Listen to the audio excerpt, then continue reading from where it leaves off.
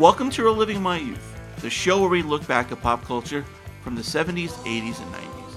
My name is Noel Fogelman. It's not every day you have a rock legend come to your house, but Joe Bouchard, founding member of Blue Oyster Cult, did just that. Joe released his latest solo album, Playing History, last year. We touch upon that, as well as getting his start with the band and what they were called before Blue Oyster Cult. Naturally, the Saturday Night Live skit with More Cowbell came up. Joe talks about the impact that skits had with the band and who played him during that memorable skit. Joe left the band in 1986 and since then has been doing a ton of different things, the solo albums, and it's pretty interesting what he's been doing. Here's that conversation with Joe.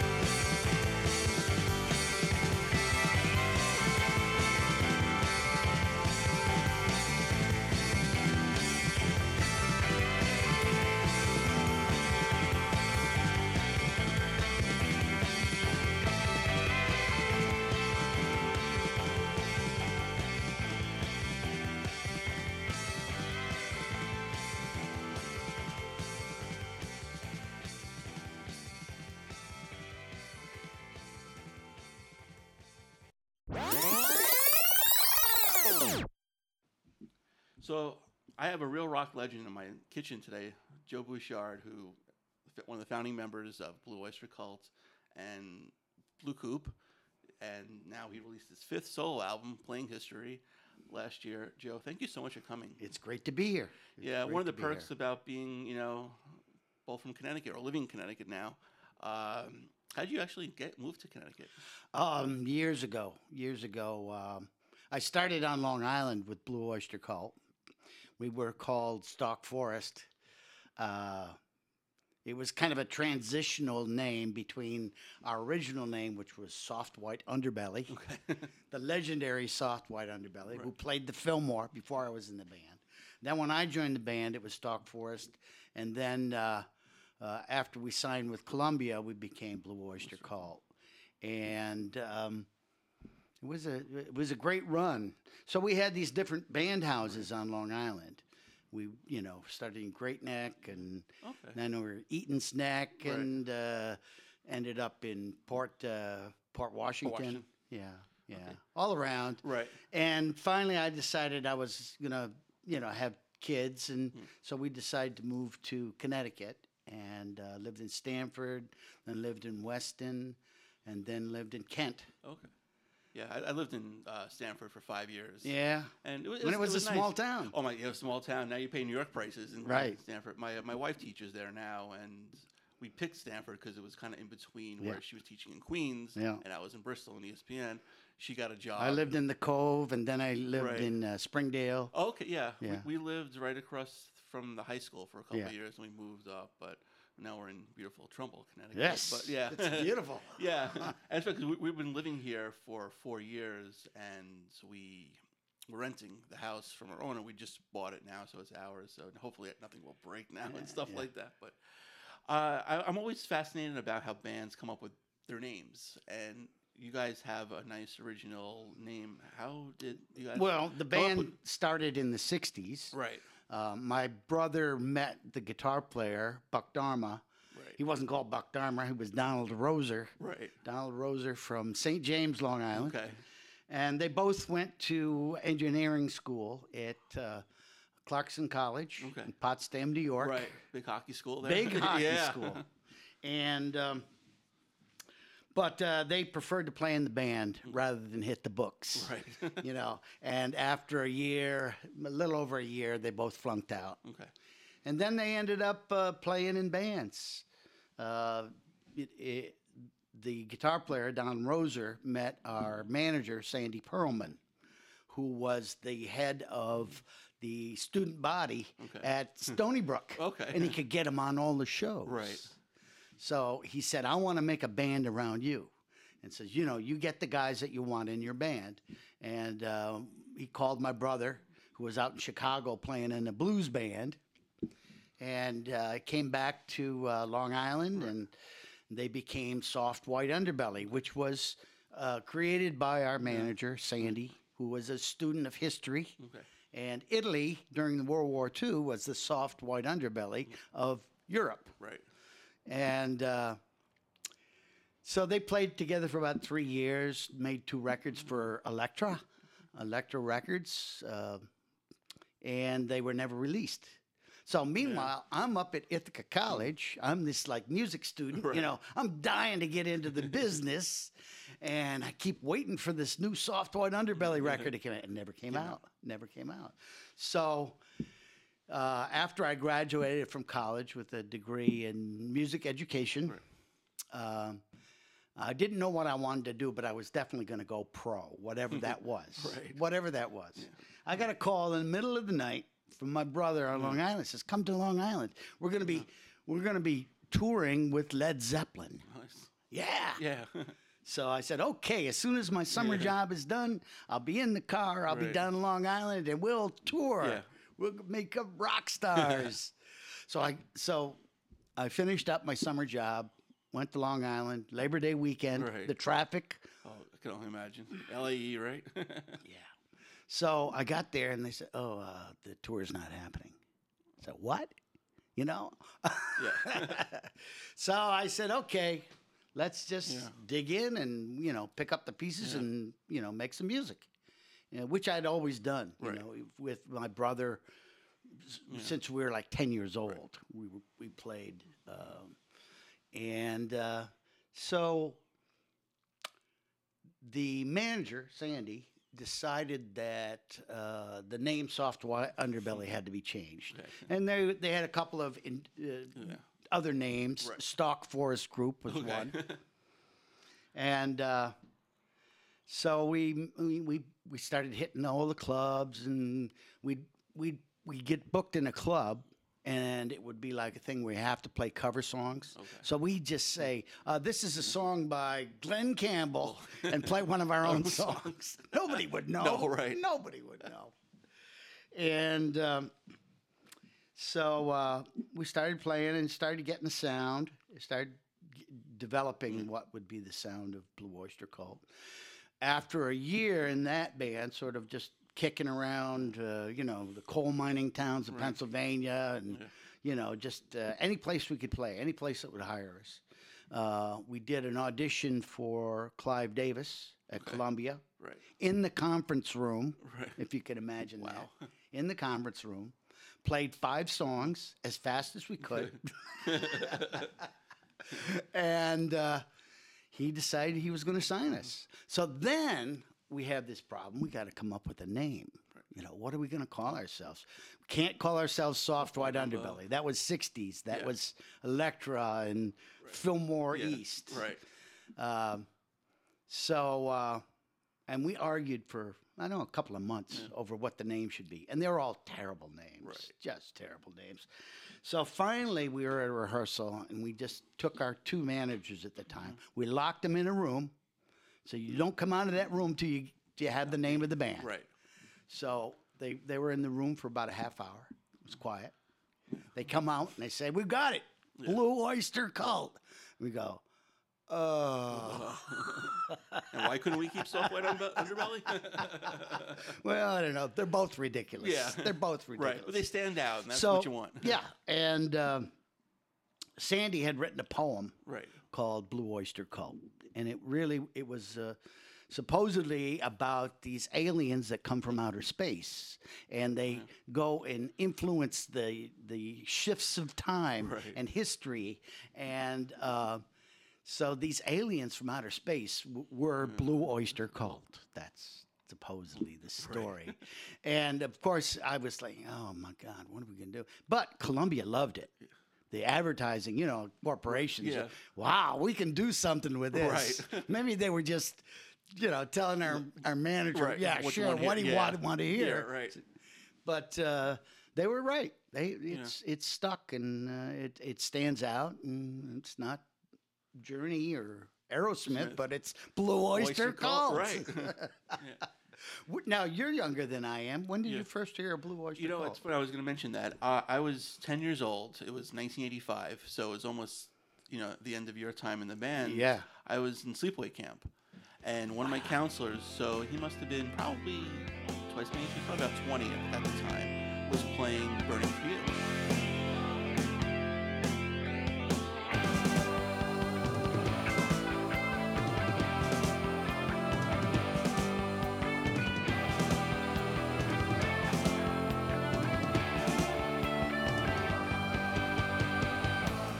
Home in the valley,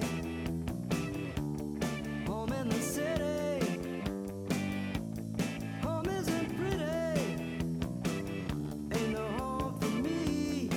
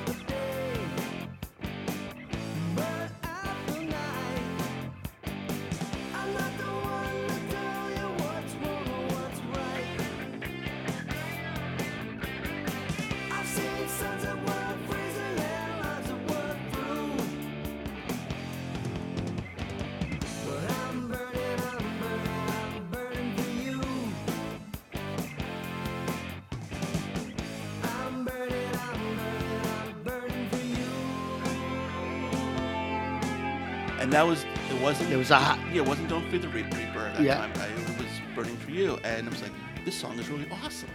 You know, because you kind of get influenced by older kids or young adults at that time. And I asked the counselor was like, who is this? You know, because at that time, in '85, like Tears for Fears was my favorite band. Yeah. They still are. All and those stuff 80s like bands. 80s bands. You know, Sting was releasing his Sting. first album, and like Wham. I can admit, I love all types of music. And then I'm like, it's like Blue Oyster Cult. Like, do you have anything else? So I started listening. I'm like, this stuff's great. Yeah. Because my mom was more into like the R&B, Smokey Robinson and stuff like that. And also you kind of, listen or start to appreciate what you hear from your parents and this and stuff like that. So I was like, wow, this is great. And I'll then tell you, all of a sudden, from this Blue Oyster perspective Cult. right now, Yeah. I am stunned Right. that our catalog has had the longevity. Yeah. A lot of groups from our era are just completely forgotten. Right. And Blue Oyster Cult is bigger than ever. The it's- catalog is roaring on Yeah. Spotify and all the Yeah. services like that. Right, and I was gonna talk to you about that because you guys have covered like pretty much all the platforms. Albums, 8-tracks, cassettes, CDs. Even like the Napster. All that How stuff. about when they took the thought- albums and put them on CD? It was like getting a whole catalog for free for the company. They exactly. just made billions. Right, and then now even like vinyls are making a comeback. Vinyls are back. But like I was always. I mean, now it's so funny. 'Cause I appreciate the autographed CD you gave me. But now it's like there's no liner notes inside. With the old albums, you'd pull it out, you would see it, you'd appreciate the artwork and stuff. But now with Spotify and stuff like that, you don't appreciate. I mean, it's so easy to get the the music, and You have the it's great. whole. You have the This whole is thing in one your of our phone and things stuff, our right. manager talked about Right. back in the 70s. Yeah. That you would have the whole history of music at your fingertips. Yeah, and he was right. And it's right. Yeah. It's unbelievable. Right. He said songs should only cost a nickel. right. It'd be nice. Yeah. I'd like to get a nickel for everyone Right, that's out yeah. there. But, we collect our pennies Right, in the yeah. wheelbarrow, Right. wheelbarrow Yeah. full of pennies and right. pays the rent. Yeah, but that's got to be like a double-edged sword for you. Like it's easier to get your your work out there and more people to discover it, but you don't get any royalties. Like you said, pennies. You want to get a nickel, so it's kind of tough, right? Like I said, it's still huge. There's and if you look at it this way, there's whole parts of the globe. I do analysis. I'm one of those big geeky computer guys. I do analytics. Okay. On my YouTube views. Right. And there's whole sections of the globe Yeah. that haven't been reached yet, but they will. It will. You just gotta find, China, Right. India. I get listens in Russia. So what's going on? Right. Maybe fans it's all, somewhere. it's all those hackers Yeah. who stumbled onto my music by accident. Right. Yeah. So where, like, when you guys were like touring, and these are huge. Where was like the most exotic place you went to and toured? Oh, I don't know. We toured in Japan. That was Okay. wonderful. Godzilla, of course. We yeah. had to do Godzilla in Japan. Right. We did some tremendous festivals in England and Germany and France. We never got to Australia. I always wanted to go to Australia, Right. but that hadn't happened. And, Yeah. every once in a while, a rumor comes up. Maybe you can go to Australia. yeah. I was gonna go open the show for Joe Lynn Turner. Okay. And he just needed a soloist Yeah. to come out Right. before he went on. Yeah. But that didn't happen. Yeah. So you hear rumors all the time. Right. But still, we've got fans in Australia and India. I've heard of rock bands playing shows in India, and that does happen. Right. That's I mean, So surprising. there's a India, big part of the world we haven't explored Growing- yet. We're ready. It's a big world, yeah. But it's like it's such a big world, but it's so much smaller now that That's- you can discover all Right. this music on Spotify and whatnot. But you were originally a guitarist, right? Before Yeah. you joined the band, and they needed a bassist, right? Yeah, I filled the bill as a bassist. I played bass for about 2 years in college. It's like one of those things where I saw a band and I said, "Wow, I want to be in that band. That band is so good."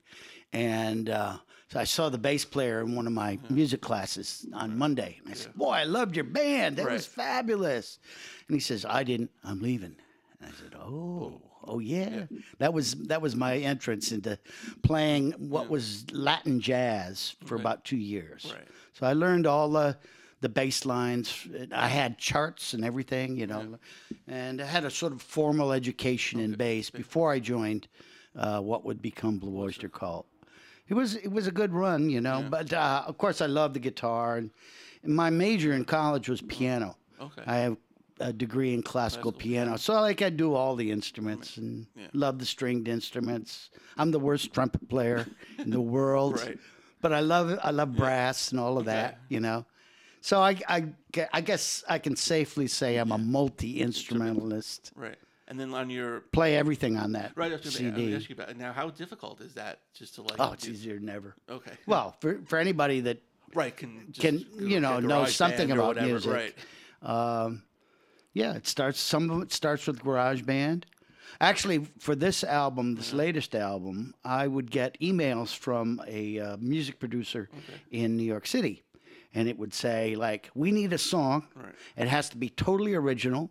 And it has to be total clean, no co-writes or anything. Right. And I have to have it by tomorrow, 11 o'clock. Piece of cake. Totally original. Right. By tomorrow at 11 o'clock. o'clock. And so sometimes he would send me these emails on Friday Okay. and say, oh, I need it by Monday at 11 o'clock. Okay. Perfect. 2 days. So, yeah. So I'd write the music on Friday night. Right. I'd record it all day. Saturday, write the lyrics. Right. And then Sunday, I'd sing the thing and mix it by Sunday night and then send it in on Monday morning.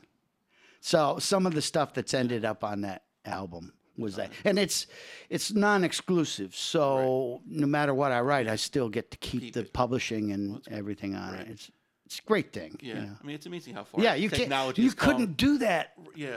back in the 70s. You'd Right. have to hire a studio Exactly. at hundreds of dollars an hour. Right. It would probably take a week, you know, or bring in session guys Right. and all of that. Yeah. It just couldn't be done. But now somebody says I need a song by Monday morning. I'm going to give them a song. Right. And you don't have to leave your house. You know, it's amazing. Like the first song off Playing History, Renaissance Man, that's kind of a node to Sandy Pearlman. Sandy Pearlman, my manager.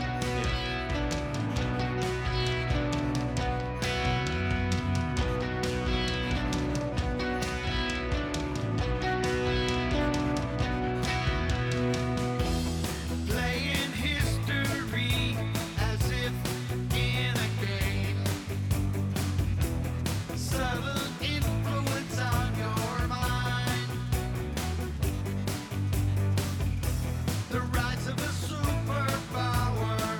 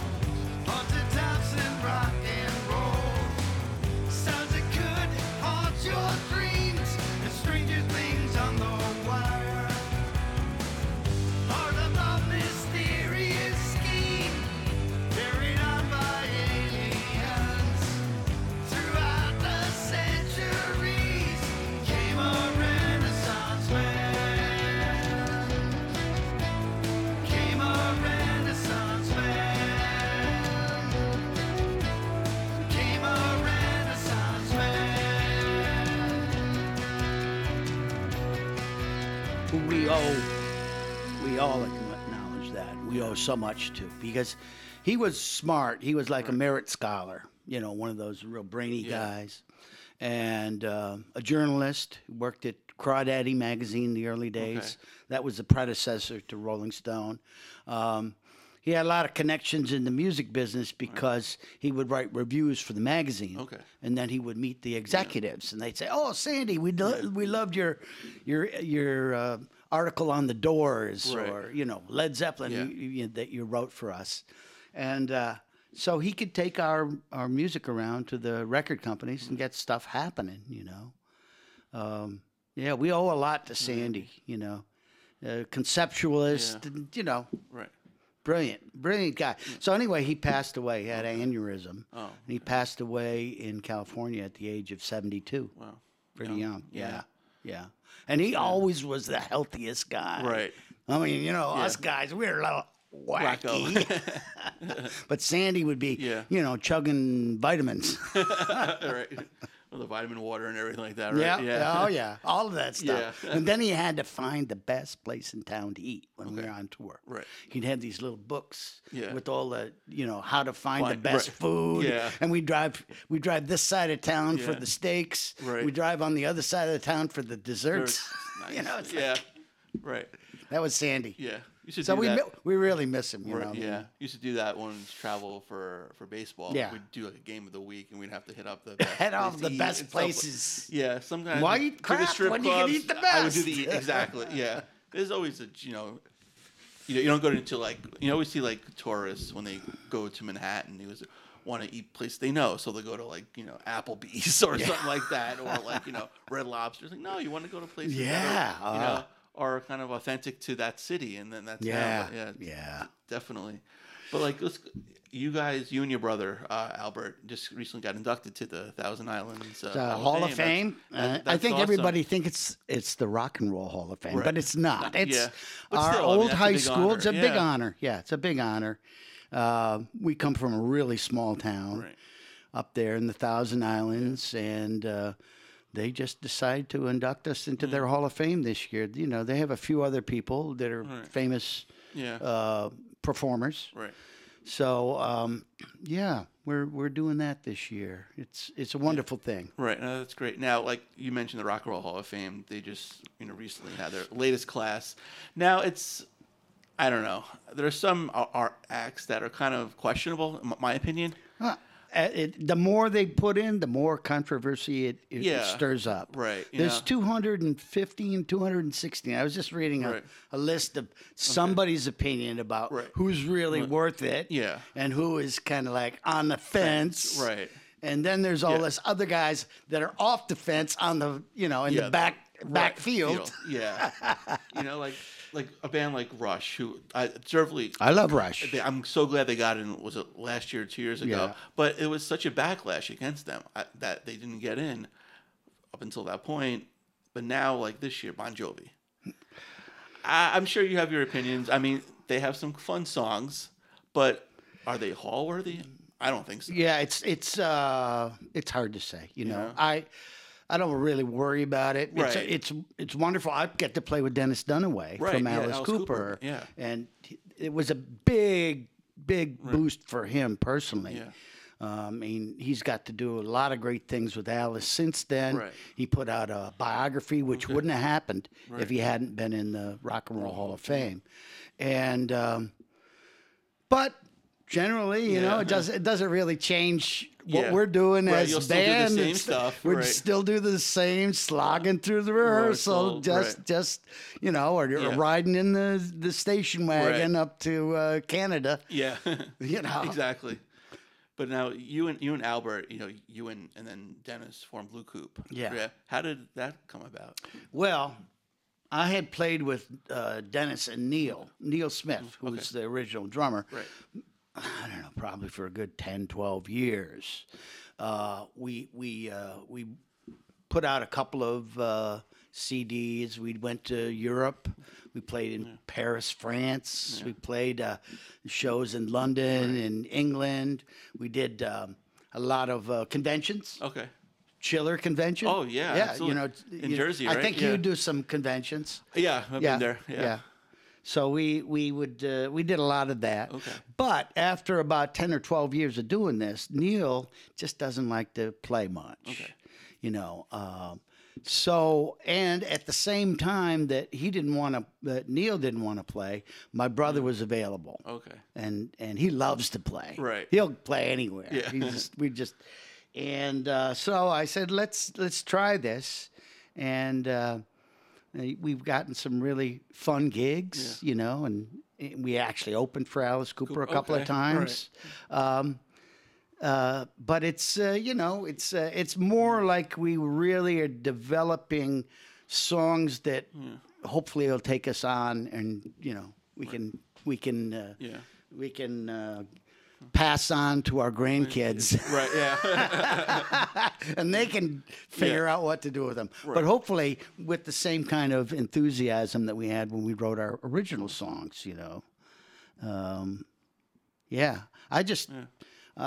don't know if I should be talking about this, but I just sent 6 brand new songs to Blue Oyster Cult for their new album. Okay. I don't know if they'll use them. Right. But, you know, they have a choice, you know. Right. And all I hear from the old fans is, you know, your style is so much like Blue Oyster Cult. Now, when I did this album, I didn't have that in mind. In fact, if anything, it was just like, it's kind of a retrospective album, and, you know, looking back at things that amused me over the years. Right, because it's definitely playing history. Yeah, I'm it's playing with definitely history. Exactly, the title says as it. our manager would do. He would Right. play with history. Yeah. And but I got some lyrics from John Shirley, who is a science fiction writer. Okay. He's written about 38 science fiction books. But he writes in the last things that Blue Oyster Cult has put out, he writes most of their lyrics. And he's a brilliant lyricist. So we connected online. He started sending me some stuff. I think the songs are great. Yeah. But if they don't see the light of day there, they'll see the light of day someplace else, right. somewhere else. Right. But I'm very happy with this set of songs. Brilliant, you know, very socially conscious. Yeah. And, really, but also science fiction and what if this Right. and what if that, and you throw that into a nice melody and a nice track, you know, it could be good. That's good. I know, like your brother Albert's big into science fiction as well. Yes. And imagine you are too. Well, not as much as him, but Right. I sort of dabble on the edges. Right. I love science, though. Okay. One of the songs on my album is called "Dark Matter," which is the big thing in science now.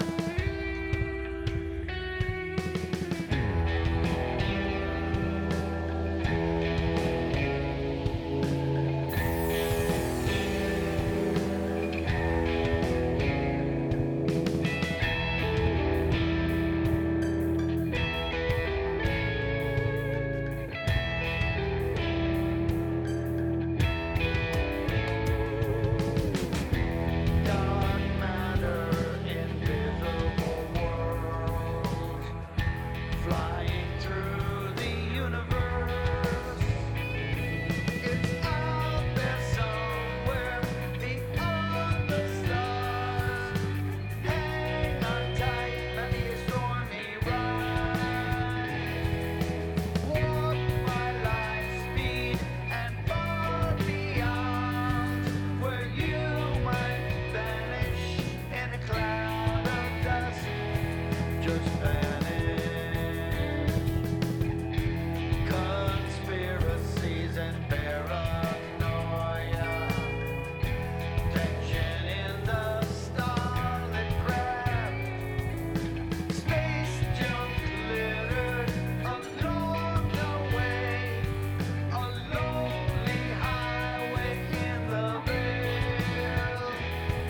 What's lurking in the inky night, where you might vanish in a cloud of dust? Just vanish. What about these huge constellations that are all dark matter? Right. What's there? Yeah. You know, and you can't help but imagine, you know, or what happens if you get pulled into that right. dark matter and then you come out the other end. side. Yeah. Where is the other side? It's the flat edge of the earth. Right. It's exactly right. Like just like the table. Yeah. Yeah, it's that Yeah. Pac-Man idea. You know, Right. you get to the edge of the table and boom, you're on the other side. yeah. It's just Pac-Man. Right. Exactly. Except there's no ghost chasing you, or maybe there are. We don't know. Now you left the band in '86, Yeah. right? I imagine it was good terms. You just wanted to pursue other. Yeah, I interests? guess it was back then. It was Yeah. pretty good terms. I just was really burnt out. Right. I'd been in the band 16 years. There was some shifting of personnel. Okay. You know, my brother left 4 years earlier, Right. and Alan Lanier, our original keyboardist, right. he left. Right. You know, he showed up at a session, Yeah. and there was another keyboard player there, Oh.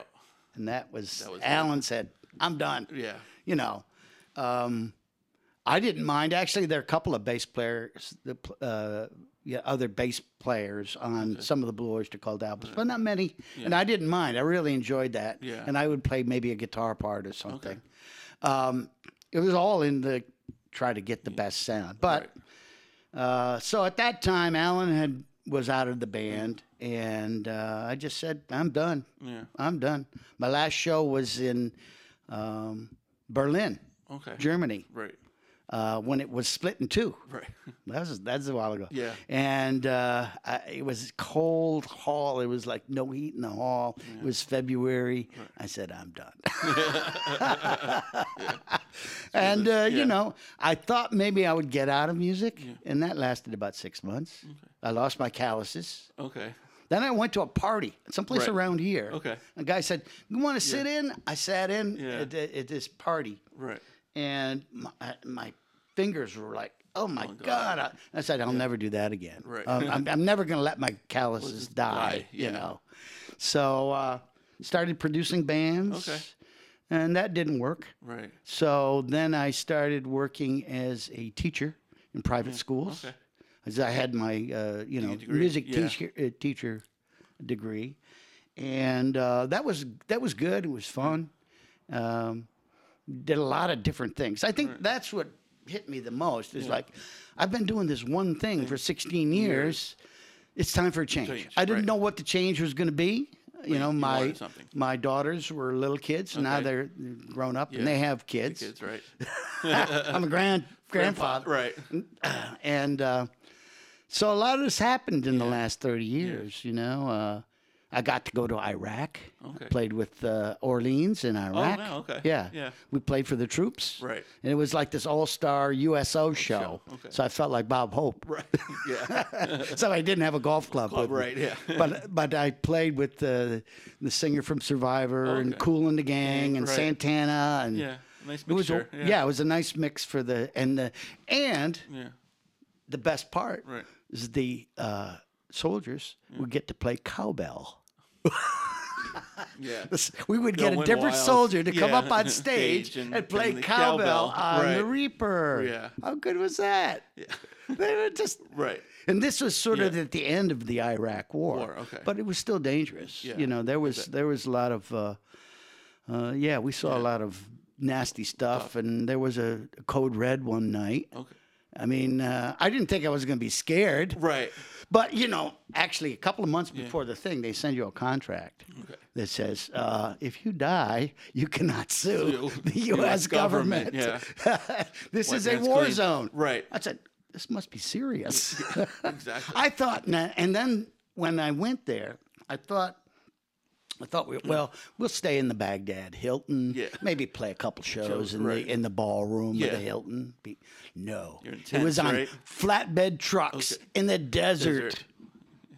125 degrees. Uh, Unbelievable. Yeah. But you know what can I say? Right. It's a It's story very I good call. can tell Yeah. my grandkids. Absolutely. Yeah. And you mentioned the cowbell, so let's go there right now. Yeah. It's one of the, probably, if not the biggest, iconic skit in Saturday Night Live history. It has done very well. It was great. How did you first hear about it? Were you watching it live, or did No, I someone didn't see it contact live. you? Somebody Yeah. called me on the phone, Right. And so I missed it the first time, and I saw it on the first repeat. Right. Of course, it's been repeated Yeah. hundreds of times course, since yeah. then. Right. I thought it was very funny. Yeah. I was like, "Wow, this Right. is too Yeah. cool." Of course, Horatio Sands played me. Right.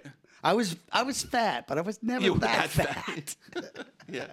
But what can I say? Yeah, right. You know, Will Ferrell and Christopher Walken. Right. I mean, and- Jimmy Fallon. Yeah, brought just character. You know, it great was- characters. You know, Right. the good thing about that is that it opened us up to a whole Right. generation Absolutely. that would never have heard of Blue Yeah. Oyster Cult, Right. and then that piques their interest, and then they go back and they hear the catalog like you did. Yeah. You know? Exactly. Right. That's all it takes. Go is one back song and hear the you catalog, really and like it's like, wow. Yeah. Did you guys ever play SNL? No, No. no, we never. We were never great on TV. Okay. The band really, its heyday was in the 70s Right. when we did these big, arena Yeah. stadium shows. Lots of effects. Right. We had a 50-foot Godzilla that would Yeah. come in to the Right. the stadium, and Yeah. it was all a lot of fun. But putting our kind of show into a little TV set was. Right. Yeah, and we got lucky with "Burning for You." Right. It was a very popular video on MTV back in its heyday. When they actually played videos. Yeah. Yeah, when they played videos. Yeah. And so that was okay. But we did 5 other videos, and they never really took off. Right. But there was a lot of competition by that time. Yeah. And you got guys that look like they should be in movies. Movie stars. Right. And then there's Blue Oyster Cult. Yeah. Did you enjoy making those videos that you did? Oh yeah. Yeah. Yeah. You were in the movie business for a day. Yeah. You'd be in the movie business. Right. You'd had makeup people and Yeah. effects people and Right. and directors and Yeah. assistant directors. Right. And yeah, it was a lot of fun. The last one we did, the last thing I did that I really enjoyed was the making of, it was called Dancing in the Ruins. Okay. And we used the set from the Runaway Train. Right. There was a train in it. Yeah. And then there was all these, which was hot at the time, was all the skateboarders Okay. from California. Right. I mean, guys that were major stars. Yeah. And they skateboarded through our whole video. Yeah. So it was cool. kind of cool. Right. I could never skateboard. I tried it once, landed on my ass. I'm like, I'm done. Can barely walk without falling. So now, obviously, more cowbell. Did it reach a point where he just kind of got sick of it? Well, we don't want to be, a punchline to a joke. Right. And I think when people go back and look at the catalog of music, it's not. It's really there's Yeah. serious stuff Right. there, but still fun stuff. Yeah. Fun, serious, romantic. Yeah. We covered it all. The 14 albums. Yeah. And of course they've been repackaged Yeah. and done very well. The 90s were kind of quiet for Blue Oyster Cult. I mean, the 80s had peaked. Yeah. And we were into the 90s, and there was all different kinds of music. And it wasn't until like in 97, Okay. Metallica covered one of our songs. It happened to be Astronomy, which I and my brother and Sandy Pearlman wrote.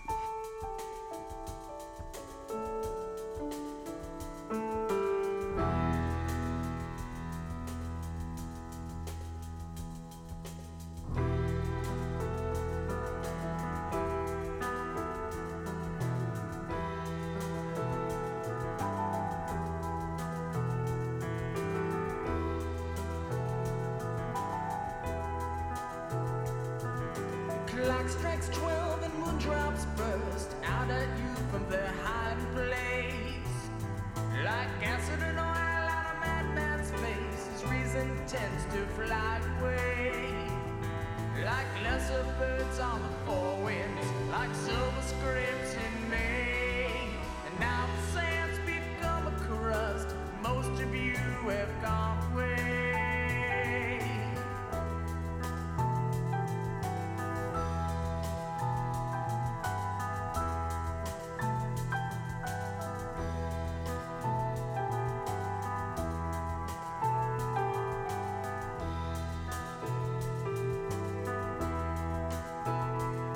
Come, Susie dear, let's take a walk just out there upon the beach.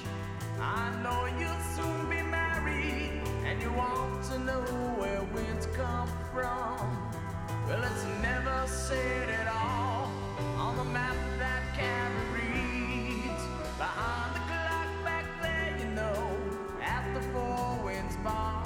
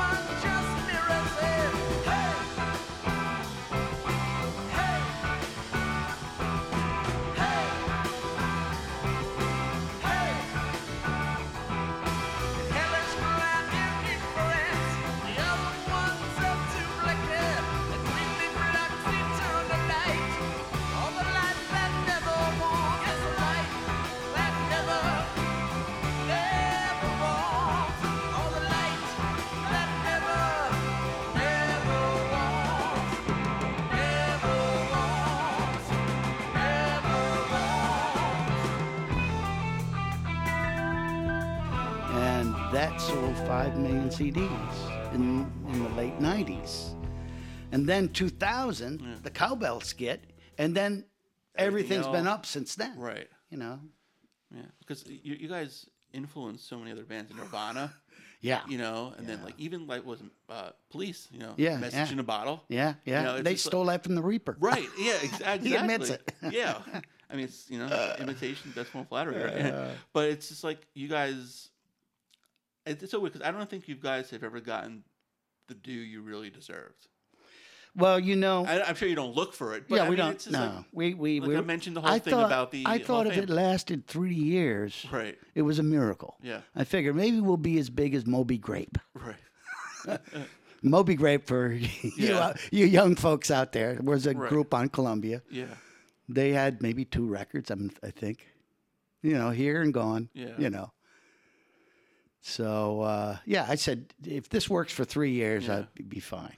And what was it, 50 years or Right. since the start of the Soft White Underbelly, it's been 50 years. Huh. And does it feel like 50 years? No, not really. Yeah. Right. Maybe 30. 30. Yeah. Exactly. Yeah. Squeeze it down a Right. little bit.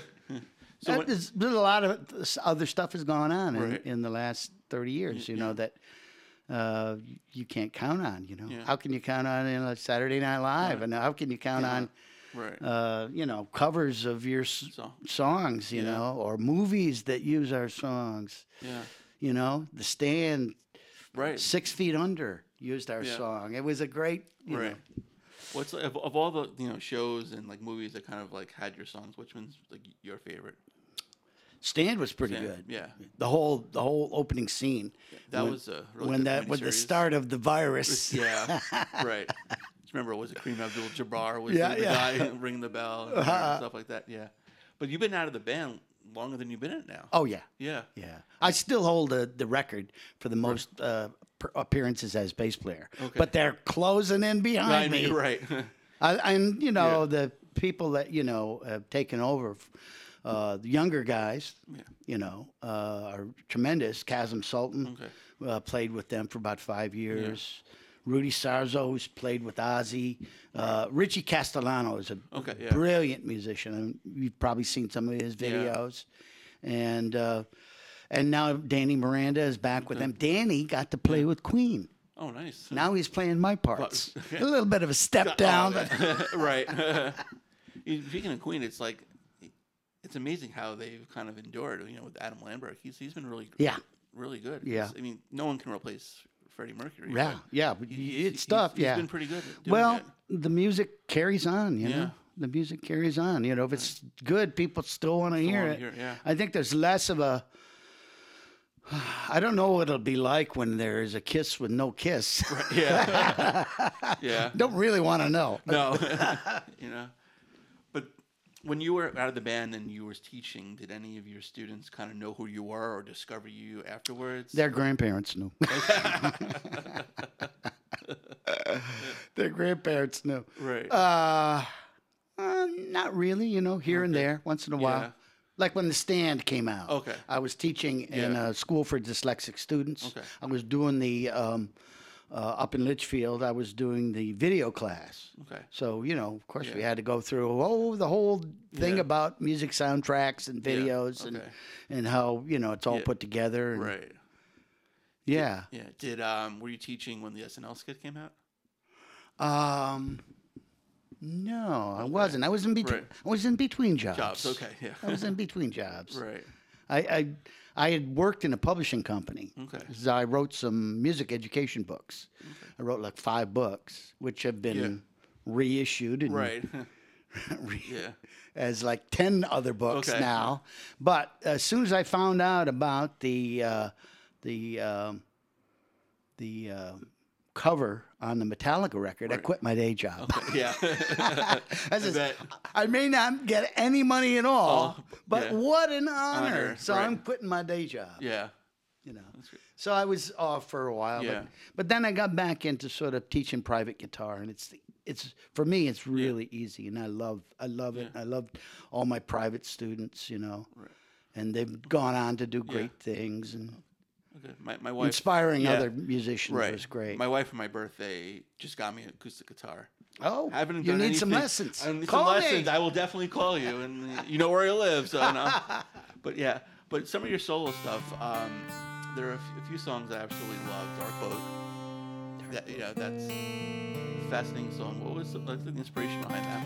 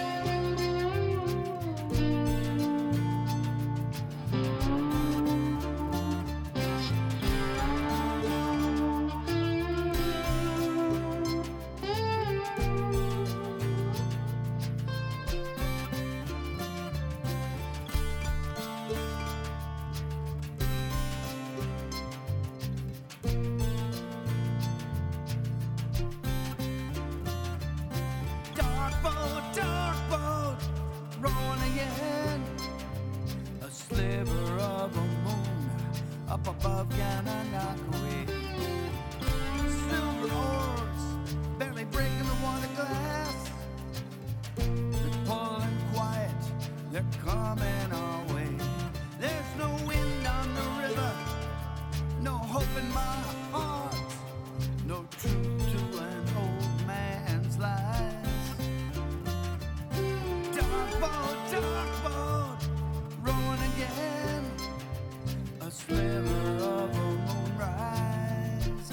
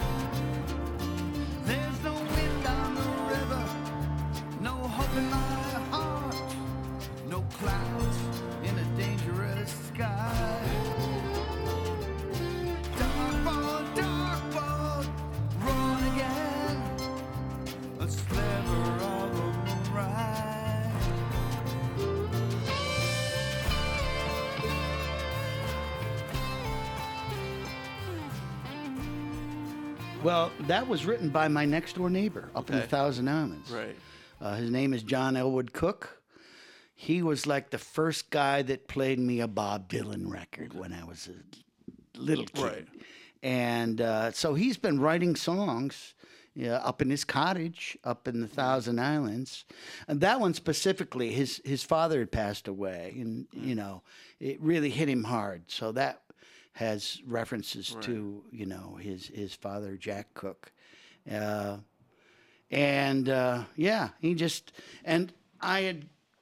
would sit on the porch and we'd be jamming this song. And then in like 2004, I was jamming it.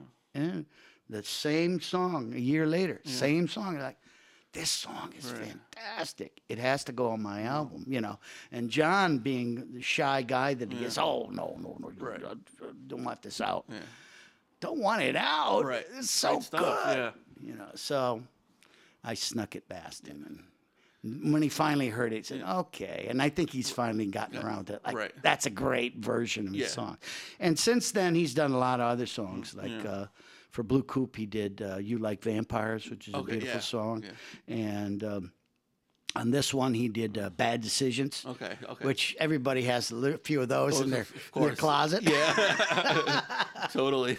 So, yeah, Bad Decisions, A Written History of Misery. He's an artist as well as a songwriter, where he does paintings and collages, usually around a river theme, you know, fishing and all of that stuff that's big up there, you know. Right. He's, but it makes his songs have a real sort of visual component, you know, which is really great.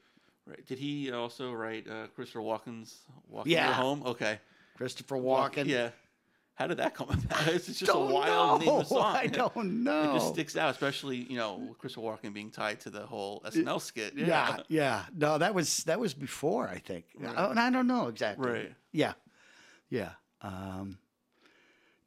John is a genius. Great guy.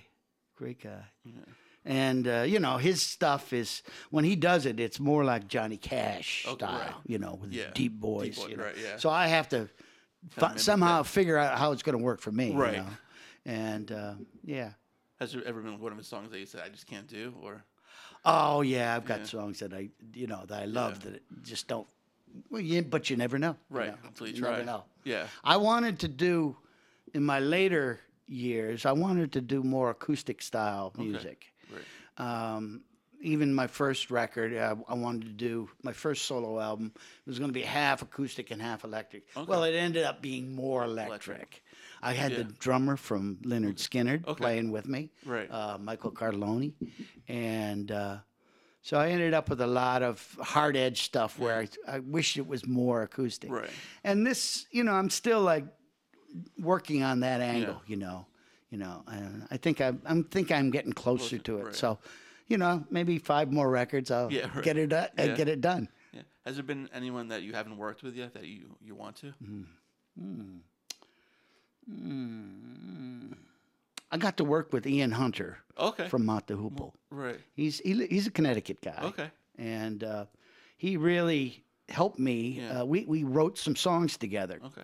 And I would pick him up at his house Right. in New Milford. Okay. And we'd drive to Neil's house in Weston. So we'd have 45 minutes, minutes, and he'd be giving me a songwriting During a that time? songwriting lesson in the car Right. every week. Okay. It was like fantastic. Right. You know, he's a great guy, and he wrote for Blue Oyster Cult. He wrote Going Through the Motions. Right. You know, and I started getting serious about songwriting. Yeah. You know, with that influence. You know, and we still got a ways to go Yeah. yet. You know. I mean, Were there any songs like when you were in the band that you wrote that they said, maybe not now? lots of them. Lots of them. Right. It was it probably one of the things that rubbed me the wrong way was that it got to be pretty political. Okay. You know, I got to have my songs on the Songs. record. Right, and, right. And I don't wanna I sing gotta. your song, You yeah. no, we don't have. You got too many songs on the record, Yeah. so you got to leave this good one off. Right. And we'll put on this other one that may be questionable. Cool. When I left the band, I said, "Man, this is a crummy situation." Then I'm reading about George Harrison. Same situation. Yeah. George, you know, Right. they gave George a hard time, Right. you know. And that's George Harrison. You know, That's- it's- yeah. yeah. It's So, you know, to hear that made me Right. feel, okay, Yeah. it happens to all yeah, bands. it's right. You know, I think when you first start, you don't realize that the writing of the song is like your retirement. Right. It's like your retirement policy. Right. You know. Yeah. Because you're playing the song. Yeah, you yeah, will it's get your royalty, pension. Right. Yeah. And keep going beyond Yeah. the life of the band, and you don't realize that when you started. You just want to get out there and play shows and right. have fun. Yeah, Yeah. that's where most of the bad decisions come from. Just for like people who don't know, how important was Helen Wheels to the band? Oh, well, she was my brother's first girlfriend when he first moved to New York. Okay. You know, after he got out of college, Right. he met Helen. Okay. And she was really one of those Stony Brook people. Okay, Are well connected in that Yeah. area, and she started writing lyrics with Albert, and Tattoo Vampire on our biggest selling record was the B-side of Reaper. right. And don't think that didn't cause ripples. Yeah, I'm sure. Yeah, Helen Wheels on the B-side of yeah. Reaper. I can't stand it. right. But then she started sending me some lyrics. Okay. We didn't really work side by side, right. like I work with Dennis side by side. Yeah. We'll be in one room and Right. be throwing ideas across. yeah. She would just send me some stuff, like Nosferatu, which was a great vampire song Yeah. on our big selling Spectres album. That closed out the album. Yeah. With Godzilla leading off. Yeah.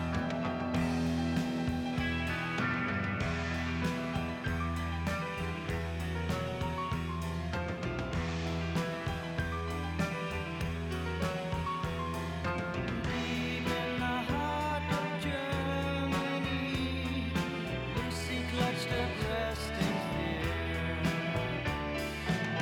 She heard the beat of a lover's heart. For weeks she raved, in dreams he appeared from far Transylvania. Only a woman can break his spell. Pure in heart, who will offer herself to Nosferatu.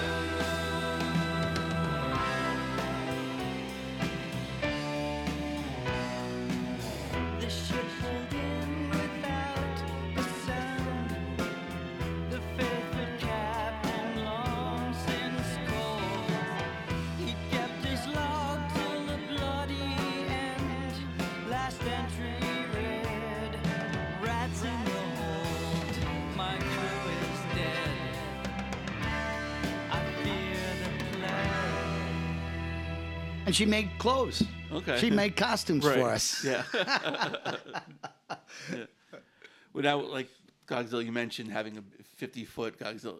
Was there any kind of like a Spinal Tap Oh, kind God. of situation? More than you.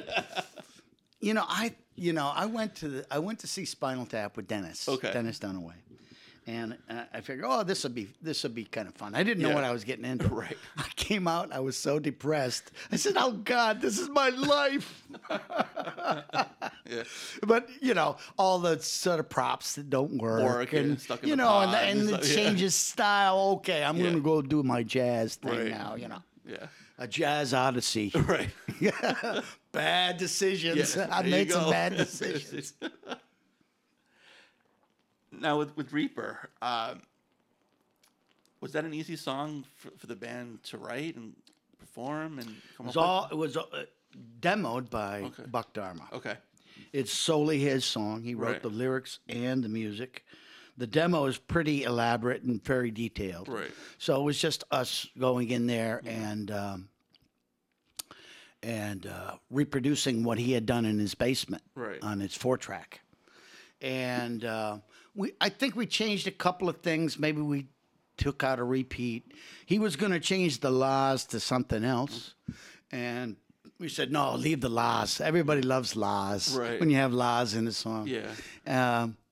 But it was pretty much, Donald's masterpiece in a can. He had it. He had it. And when we were on tour in Europe at the time, and we had our little cassettes with our demos, Right. and we'd have people from the record company in Yeah. Europe come in to like hotel after a gig, Right. and we'd play some of our demos. This is what we're doing, and Yeah. we'd play some of the stuff, and they say, "Oh, okay, that's nice, that's nice." Then we put the Reaper demo in. They go, "Oh my God, that's good," you know. So we knew. You knew it was going to be a hit. We knew. I knew. Right.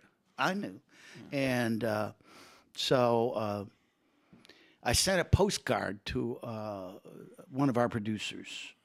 One of those 3D postcards. Do you Oh, yeah, remember those yeah, old of 3D course, yeah. postcards? You bend them one Bend way one and there's a way, naked and girl. girl is- yeah. Right. I'll send this in the Yeah, mail. right. To David Lucas. So I said, we got to get David Lucas involved in this Right. song because he has a knack with harmony and recording a certain way. So I sent him this postcard from London, probably, to that we had this song and we needed Right. him to produce it. So he came in, and it was a magical time. We were at the record plant in New York, Okay. where John Lennon recorded and Jimi Hendrix recorded, Right. and it was like a magical place. Yeah. Aerosmith we shared the studio with Aerosmith. Okay. We'd be doing Godzilla in one studio, and they would be doing Walk This Way in Right. another Nice. studio. Yeah. That's great. So we knew it was going to happen. It didn't. It came out like in the spring, but it didn't hit till October. So it took a few months, but once it started rolling, all the shows changed. Right. From half-empty halls to like sold out, packed houses. And girls came to see us, Right, okay. which was so strange. Right. Power of a hit record. Yeah, totally. And that song, just like when you just hear it, even on the radio, it's like it just makes you happy. Yeah, I don't know, You know, what it is. Yeah, it's just like, oh man, it's Yeah, like I mean, strap in for the next, Just 5, 6 minutes. is put together well. You Yeah, know? it's like it's a perfect rock song. Yeah, You and know, it's strange. It evolves. yeah, You think I got it figured out. Yeah, no. Then you hear it again, and like, no, I don't have it figured out. yeah. Just like in the middle, it just like came out of nowhere. And was that like, were there any like big changes to the song? Or just Well, say in the middle of that Yeah. song, he had a bass line that went in counter motion like, okay, to the lead. And I said, no, I'm going to play. I'm going to play on it, and make it heavier like Zeppelin. okay, So I changed the bass part just slightly. yeah, Not much else, right, Like I said, just if I could find 6 notes that I added to the song, that would be the thing. So, no, it's all Donald. Right, Donald's okay. a genius. Yeah. He's he's still out there playing 6, 8 shows a month. right, With young guys, yeah, younger and prettier. They don't have this. They don't have this Kenny Rogers thing going yeah, on. exactly. Yeah. When I grow mine, I have that too. It's like, oh my god, yeah. At least it grows somewhere now, but not at the top. But you enjoy performing it when you go out there? Oh yeah, Yeah. every time. Yeah. It's difficult. I was just rehearsing it yesterday. Okay. I have to rehearse that song. First of all, I played the bass on it. Right. I probably wouldn't rehearse it so much if I was just playing bass, but I have to play all the guitar parts. parts.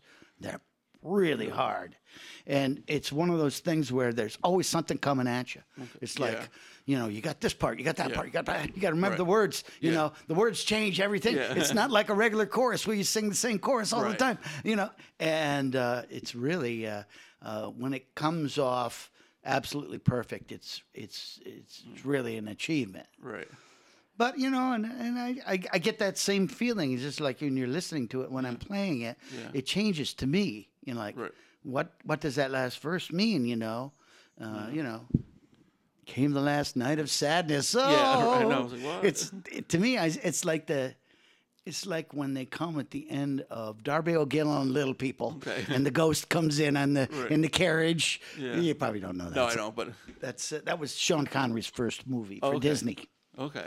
And the carriage comes in, and it's like the Reaper, and it takes them, carries them off, and Okay. Yeah. So when you play that song live, what do you play the guitar? Do you play the bass? Now I play the guitar. Guitar, okay. Yeah. lately, I've been actually teaching the lead guitar part to my girlfriend, who's a very good guitar player. Right. More of an acoustic player. She studied Yeah. for years with Dave Van Ronk, a famous folk artist. And so I play rhythm, Yeah. and she's playing the lead. And it's Okay. not easy. Right. It's not easy, you know. But I've played it all. I played it with the trio. I played it with the full band. I played it with the all-star band in Iraq, and yeah. you know, it's always a challenge to play that song. But it's so Right. it just makes you feel so good to play it. You know. You know, it's Yeah. still, it's such a great song. Yeah. It still is. Now, one of my favorite songs, one of my favorites of your solo acts is Perpetrator. Yeah. Yeah. Also, was that written by you? Or was that also written No, by John? that's John Cook. Okay. John Cook wrote that up. Yeah, it popped up on my second solo album. Right. Avengers chase a killer through the streets against an open sky. High upon the ridge they meet. Sheets of bullets fly. Vengeance is complete. The killer dies. A flatfoot keeps a beating somewhere. A mother cries.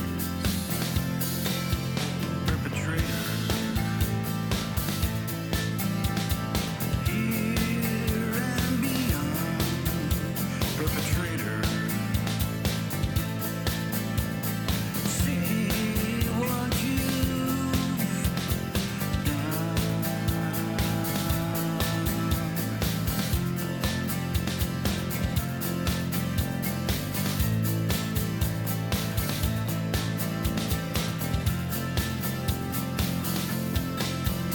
Well, she's a real looker, ain't she? You know, she ain't bad. Way she walks and talks, and all the fun we had. They never figured love. Kill a man like you, a man with big strides. Conquering the avenue. Perpetrator.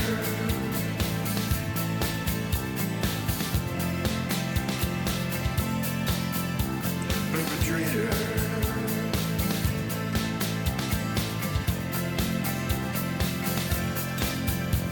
Perpetrator. Here and beyond. Perpetrator. See what you've done.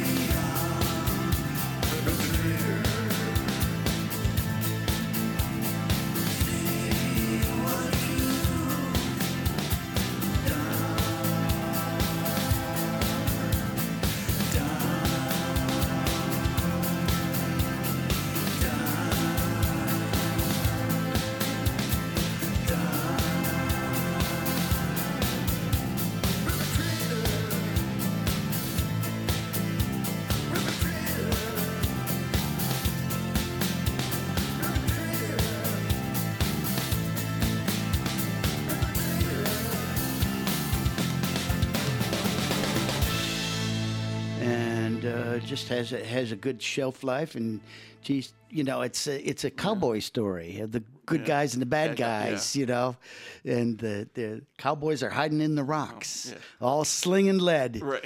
John finds these terms that would be like in old cowboy movies, and I don't know which one he never tells me the secrets, the real secrets. But that's another one that has a lot of like you perform it and you start thinking, oh, what's he really mean here?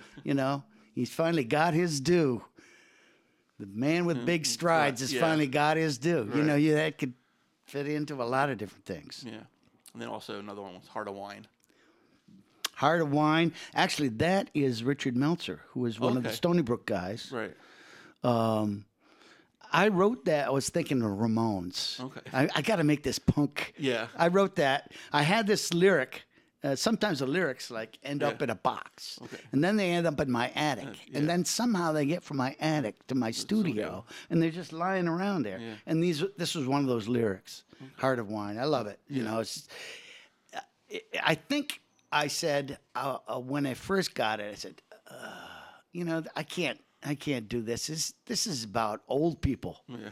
And then all of a sudden, it's in my studio. I'm like, perfect. Yeah, right.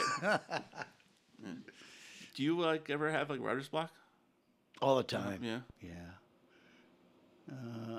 That was a miracle, that album. Okay. that the fifth solo album. I think because I wrote the most I ever wrote. Intentionally, and I think each one of the songs has a good sort of substance to them. It's not like I'm writing just stuff, disposable stuff. I don't know. I was told by Ian Hunter, you got to put the time in. If you don't put the time in, it's just not going to jump out of the air at you. Right. So you set aside the time. I've been to his studio, and he's got folders stuck on the wall. Right. And each one of the folders is a song, unfinished songs. Yeah. And he has this sort of method of working. He doesn't like a schedule. Okay. No schedule. Right. But that in his mind, he's compartmentalized all of these songs, and he at the age of 70 something, mid 70s, he's still coming up with great ones. He puts the time in. Okay. But also now there's really no schedule, no time frame. You can just release it when you want to. Yeah. And which kind of now that I'm retired, the question is, can I wear my pajamas to the store? I've seen it all, so yes, you can. As long as you wear, some kind of footwear, you'll be all right. You go no barefoot. Shoes, no service. Yeah, exactly. Pajama pants, that's totally fine. Now, when you, what's called Playing History had 10 songs on it. Now, do you kind of go and saying, I want to record 10 songs for this album, or it's just you record great songs and I've tried you pick and choose from? I've tried to pick great songs. Right. I think I ended up with these 10 because it really did fit right. And I put out albums with 15 or 16 songs, and it just it's too long. It's like going out to dinner, and you order a 5-course meal, and they bring a 9-course meal. Are you going to go back and eat there? Well, you might. You might, yeah. But it's like overfeeding yourself. Right. Just do it. A great album has got a nice balance, and when you get to the end, you want to go back to the beginning. So you have to sometimes you have to leave off a couple of your pet songs. But I think I'm probably committed to doing a lot more albums in the future. Right. So if something doesn't make it here, they'll make it someplace else. If it's deserving, you know. Now you have sure you have all these great songs that haven't made it, but would each album kind of have a theme? Is that what you kind of go towards? This one kind of felt like early, Blue Looking Cult. back at the Oyster Cult, some of the touring things that we did. I don't know, just I don't really think of the theme until it's done. Right, okay. But that one, when I said Playing History, which is the first line of the first song, and I was going to put a clock on the cover, but it actually, I went to a design company, Right. and they came up with this sundial. Okay. It's actually a sundial. Yeah. So, and I said, I don't care about the cover of the album, Yeah. as long as it makes a good T-shirt. What's your size? Yeah, exactly. I'll send you one. Definitely, double XL. And you mentioned a clock because it's funny. I was reading some of the schools now are going to be eliminating the analog clocks off the wall. Oh, wow. Which I don't know because everything now is digital, of course. But it's just like, really? I mean, you always look at the big hand, the small hand. It's kind of. I remember in school, it's always what you looked at. So it's a You wanna get- digital clock on the wall now? I think they're starting no- the process to like switch them, which Weird. yeah, I don't know why, but it's just another thing in the past they're trying to get rid of. But you guys, Blue Coop, you guys have any shows coming up? We're doing a few shows this summer. Okay. Actually, we're going up to Ottawa Oh, nice. for a private event. Okay. Should be a lot of fun, Right. and yeah, not it's not there. Dennis has been playing with Alice. So it's kinda they hard to do get you this guys. the OGs, the old guys, Okay. the OGs. Yeah. Where they come out and they do the encore, and they Right. did that in England, and Yeah. I don't know. There may be some other things that he has. He has Yeah. those obligations, Okay. which are of course Right. prioritized. Yeah, of course. But we'll be playing around. Yeah. Yeah, Okay. you And have to then- come and see us. Yeah, absolutely, definitely. And then you and Albert performing. Yes, we're soon, doing right? the Bouchard Brothers Songs and Stories, Right. which is a great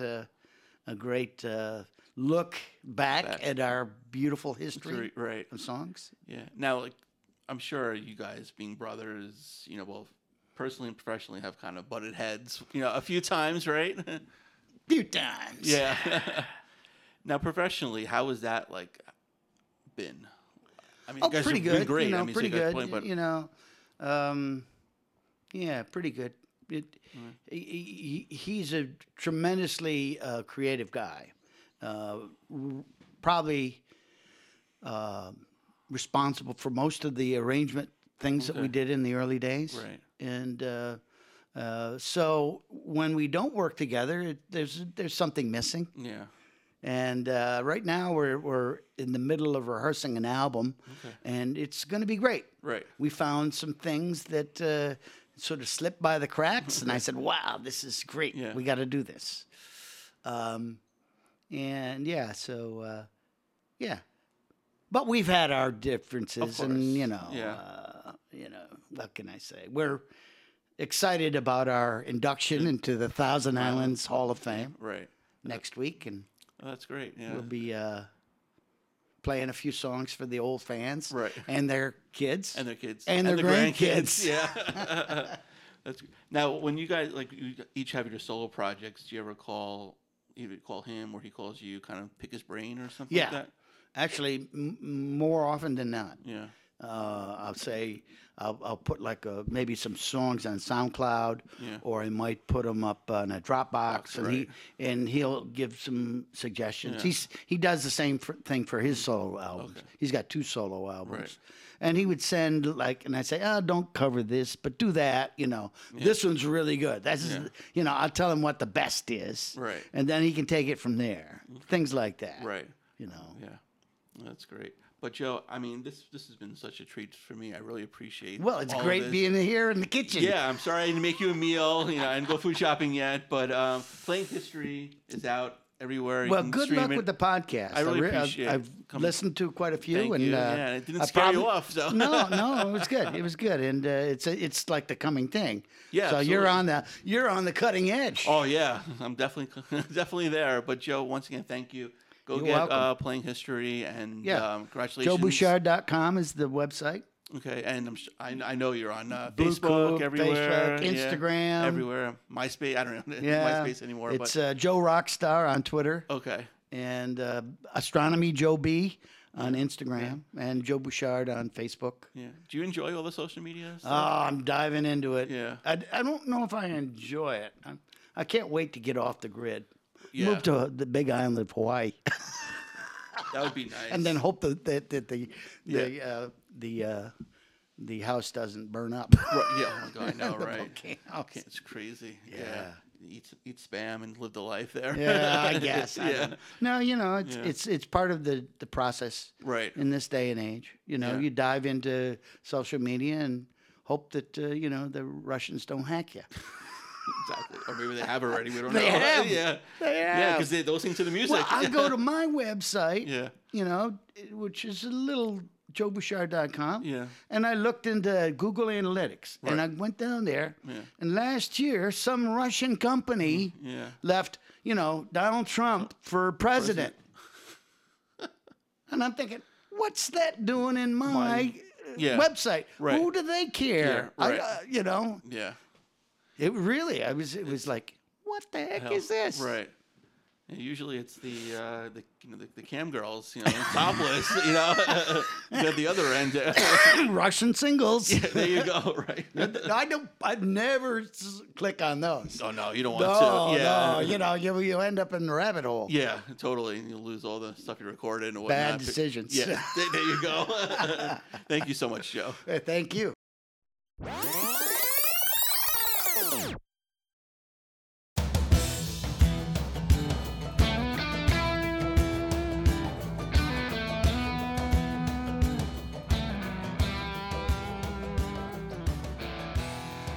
And a special thanks to Joe for stopping over.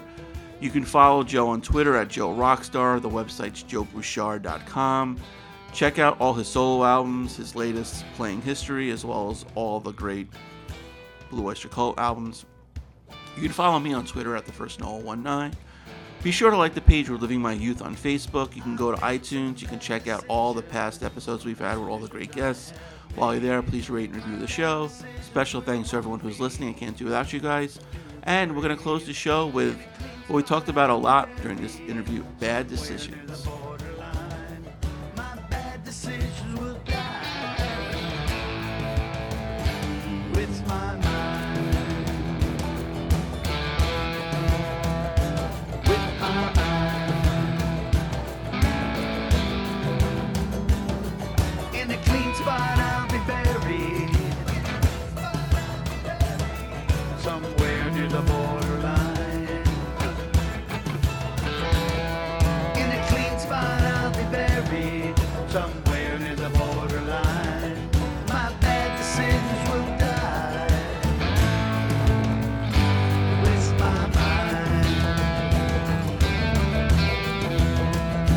With my mind. When a full moon crosses the islands on a night when the season ends, the moon goes down, the sun comes up, and I must make amends. I made some bad decisions, decisions I have made. My bad decisions will haunt me to the grave.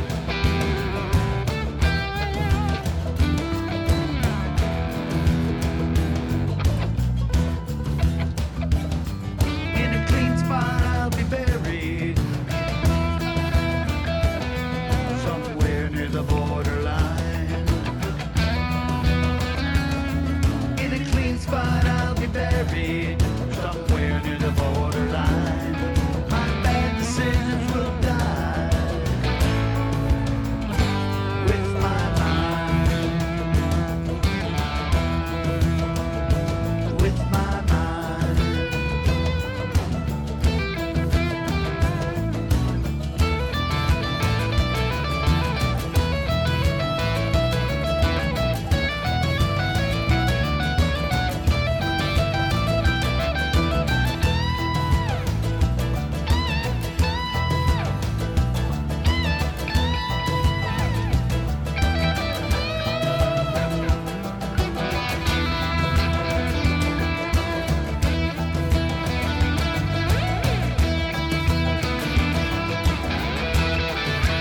A breeze is on the river, a freeze is on the night. Over all the bad decisions I can't make right. A freeze is on the river, I'm walking on the thin ice. Over all the bad decisions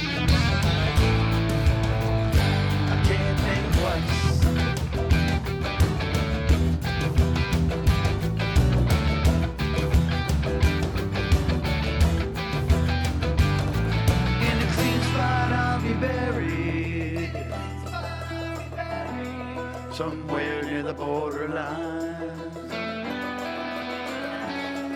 In a clean spot I'll be buried, somewhere near the borderline. My bad decisions will die with my mind.